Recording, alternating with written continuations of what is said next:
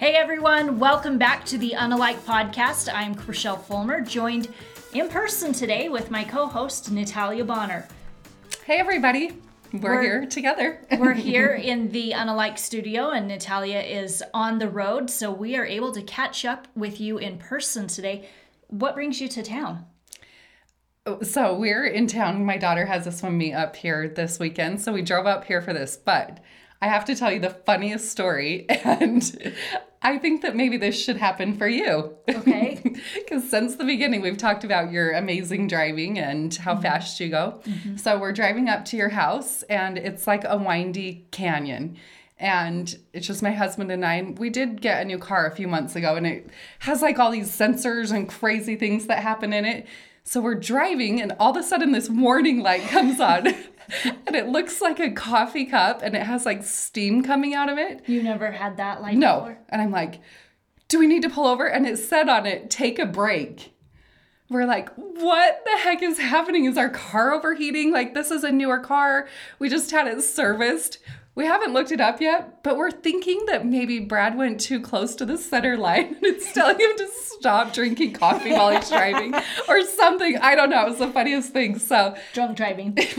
Yeah. Crossing over those canyon roads too much or something. That reminds me that we talked just shortly after the beginning of the year. We both went to Arizona for a family wedding and we road tripped down there. And the part that I have not shared is that when we did that, Dustin and I rented a vehicle to fit all of the kids in. So we had a brand new state-of-the-art Ford Expedition, which came with all the bells and whistles. And it had the feature inside that turns lights on all over if you get too close to other vehicles on the road. Yeah, that's like what this car is doing. And we still... Maybe we're too old to figure it out, but... I'm not that fancy. That was a little bit alarming to me. We got into the greater Phoenix area, what do they call it, the valley, and driving down the freeway of the valley at rush hour, and the rear view light kept going off, and lights over here, and I'm trying to pay attention to what's going on the road, and... by the time we finally got to our rental house, I was like, that's it, I'm done. That was way too many lights for me. We need a basic It's car. like going to Vegas. There's way too much to look at. True. So, I don't know if everybody noticed that last week the last episode was a podcast with just you, that you had a really cool interview.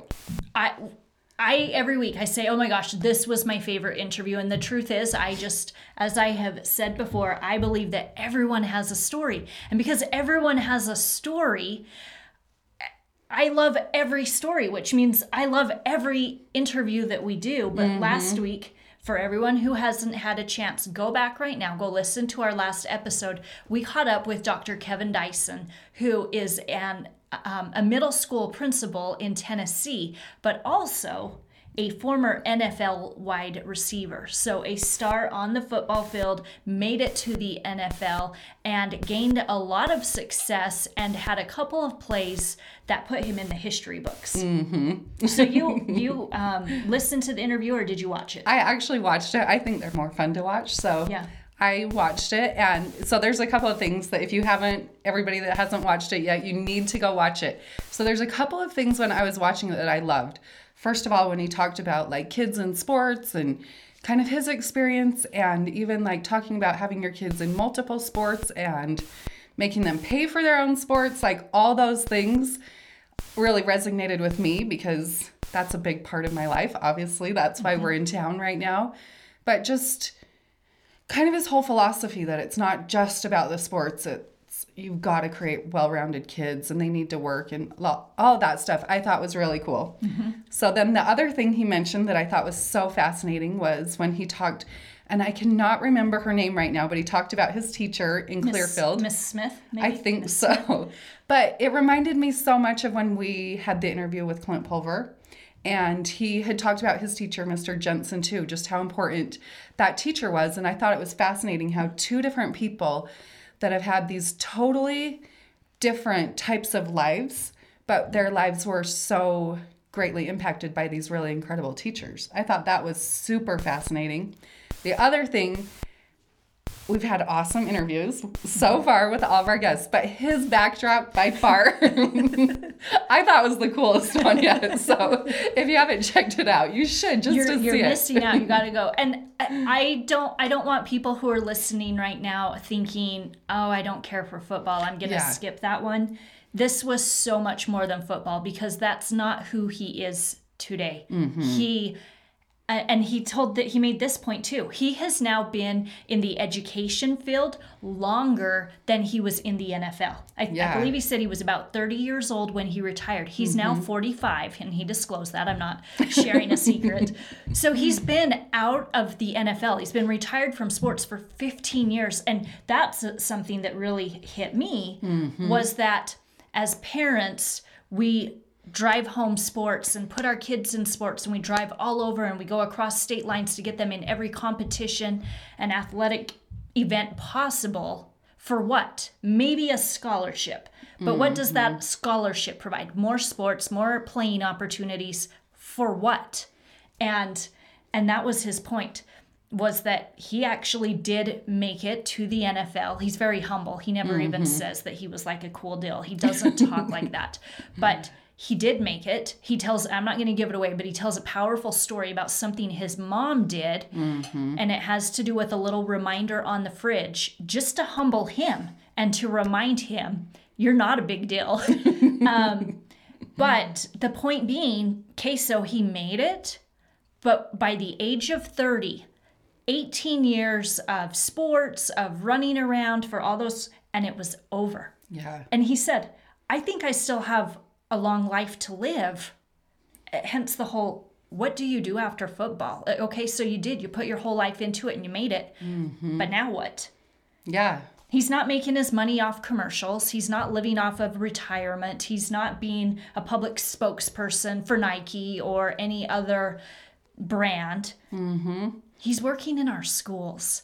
And that's the focus of that interview, why he chose to go back to school, why he chose to get not 1, not 2, but 3 graduate degrees, and how he truly is paying it forward. Yeah, it's pretty incredible. And can you even imagine how lucky all those kids are that get to have him as their principal? Like, maybe I should move to Tennessee. He told me, and I don't think this was in the interview, it was when we were just chatting, but he said, I've got like my bobblehead on the shelf in my office, and maybe, I can't remember what else. I don't know even if it was a jersey, but one other thing, he said, that's it, kind of like 2 pieces of memorabilia. So when people come through the office, all of these kids who are in middle school today, were born after he'd already retired. True. So most of them have no idea about this whole world that he lived well before they were even born. He says, but occasionally someone catches on, although to be honest, it's not so much the students, it's the parents that walk through the room and they're like, hey! I remember that game. So, yeah, it was kind of fun to hear him say, people, like the parents know who I am, but there's more to him than that. So he was just featured in Sports Illustrated. The magazine did a story about him last fall. And it was a similar thing, catching up with him, finding out what he's doing with that degree. And anyway, I was reading through the online version of that article. And then you get to the comments. And it's funny how many young people have gone through and left comments. He was my principal. Hey, he is my principal. Like, they think they've just found a celebrity. Little do they know. That would be so fascinating too. If your principal gets up every week and he's doing school announcements or he's leading an assembly, I'm holding a microphone, and never lets on to this past, it would probably be trippy if you would feel like you made a discovery. Yeah, they really would. The secret life of the principal. Mom! Really? All right, great interview. You've got to go back and check that out. So I want to point something out to you. I think this is something that all of us worldwide are experiencing right now. So I wanted to talk with you about it. Okay. You're up here for this sporting event that your daughter is involved in. And you and I were actually talking about this last night, but we were putting together the fact that a year ago right now, you came to town for this exact same, it's finals, it's state championship, state. So she's in town for state. And last year, for this exact same event, on this exact same weekend, our whole extended family traveled down to watch your daughter in her final meet. And it was probably Saturday night. And I think every single sibling was there. Yeah, all of us were there. The whole family. And so when we got done at the competition, we went out to dinner at a favorite family restaurant. The whole family ate together, and then we all got in the car and went our different ways. And the very next week on Friday, our kids were told they weren't going back to school. And we were all told to stay home. Don't go anywhere. Lock your doors. Shut the windows. So it's been a year. And in our family, we kind of laugh and refer back to the Last Supper. Yeah, it was kind of at least it was a good one. It was Zupa's, like somewhere that we love. I have been thinking about that throughout the day and knowing that we were getting ready to record. And I want to hear from each of you. And this is the part where you get to comment below, but let us know, how are you marking the 1-year anniversary of the day when the world changed?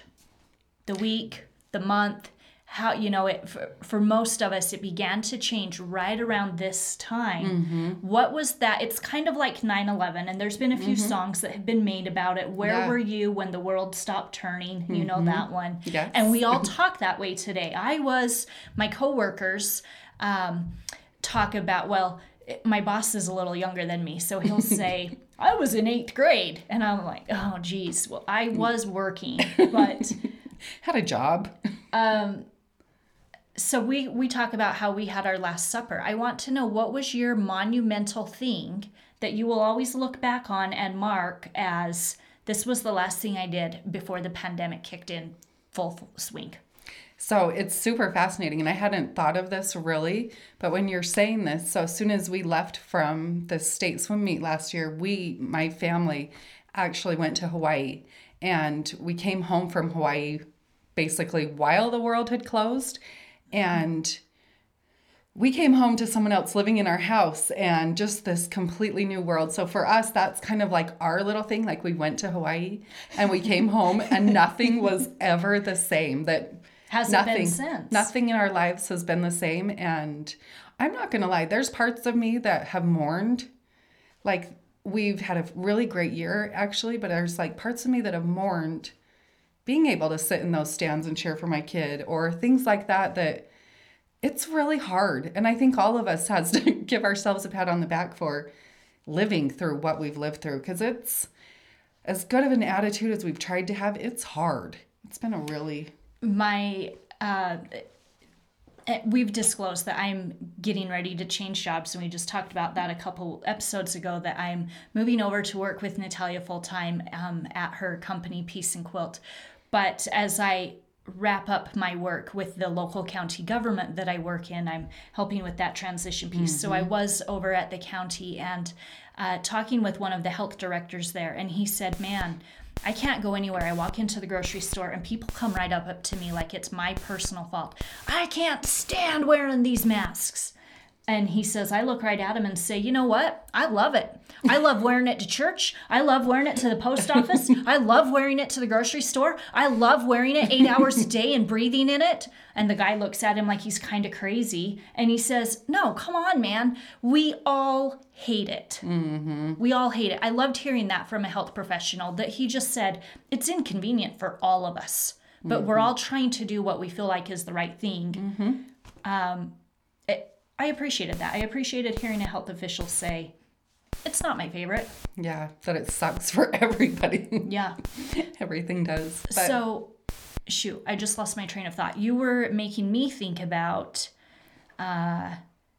okay, so you were talking about the things that changed in your personal life. And it makes me refer back on, I got married in December. Yeah. Brand new husband, brand new relationship, brand new, I mean, we've dated, but go into this new marriage and we go to work and think everything's normal. And we do that for about 2 months. Yeah, it really would have only been. And the world ended. as we know it. And I need to, as we know it. So we have been both working out of the home for the majority of our married life. And so for us, we don't know any different. Our norm is that we are both home all day long, every single day.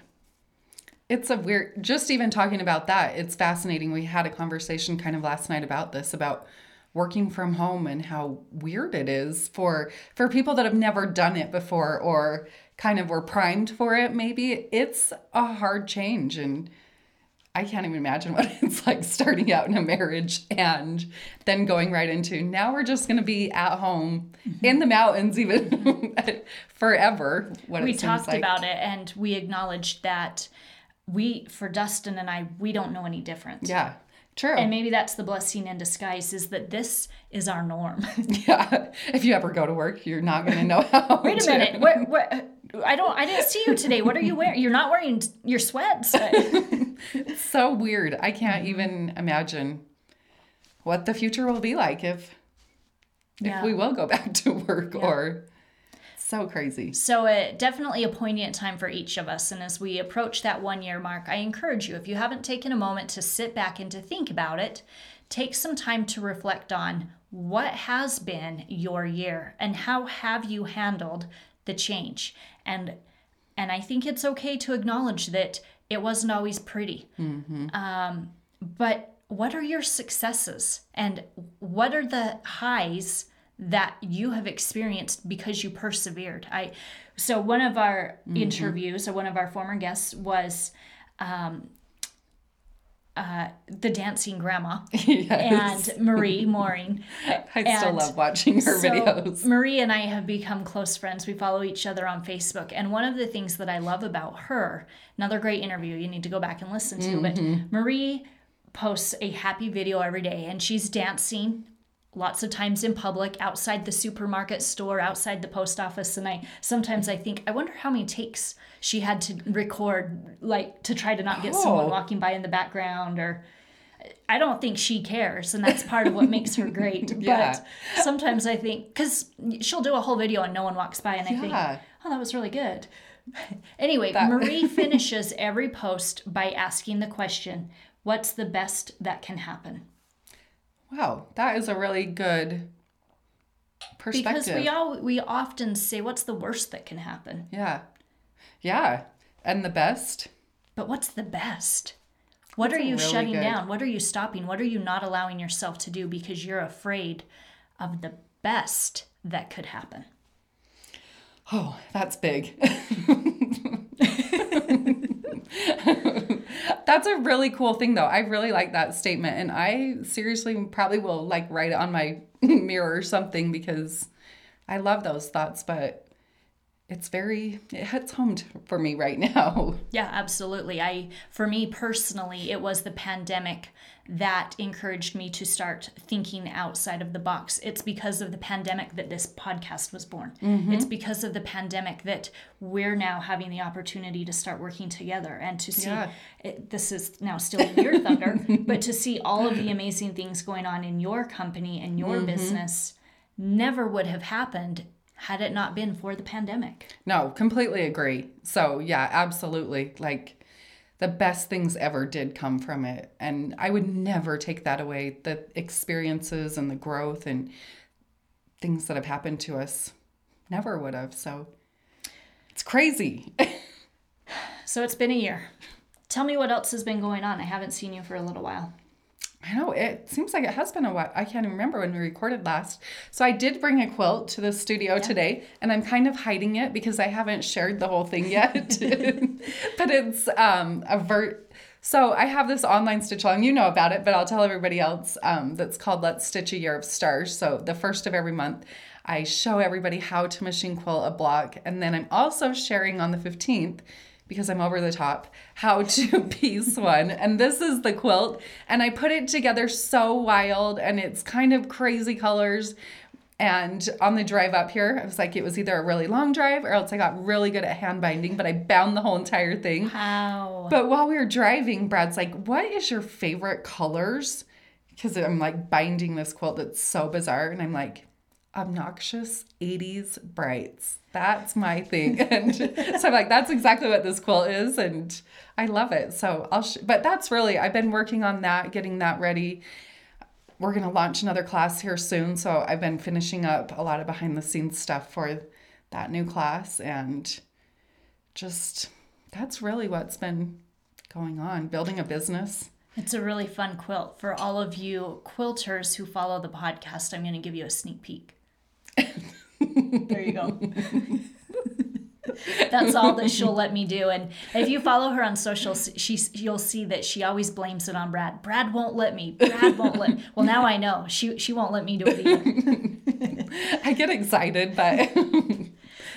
Well, I think that covers most of what we have to share today. We wanted to take a minute to catch up and to touch base, let you know that we're here, we're working hard, we're plugging away and just constantly working on new material to share with you. We've got a really great interview coming up that I'm excited to share with the rest of you. But in the meantime, if you haven't listened to Dr. Kevin Dyson's interview, be sure to go back and check that out. Yes, definitely agree. And follow us on all of our socials, Facebook, Instagram, all those. Lots of fun stuff over there. So, yeah, and if you prefer to stream your podcast, you can find us on all of the big social platforms. We're on Apple, we're on Spotify, we're on Pandora, so you can stream us any of those places, but then of course always find us on YouTube.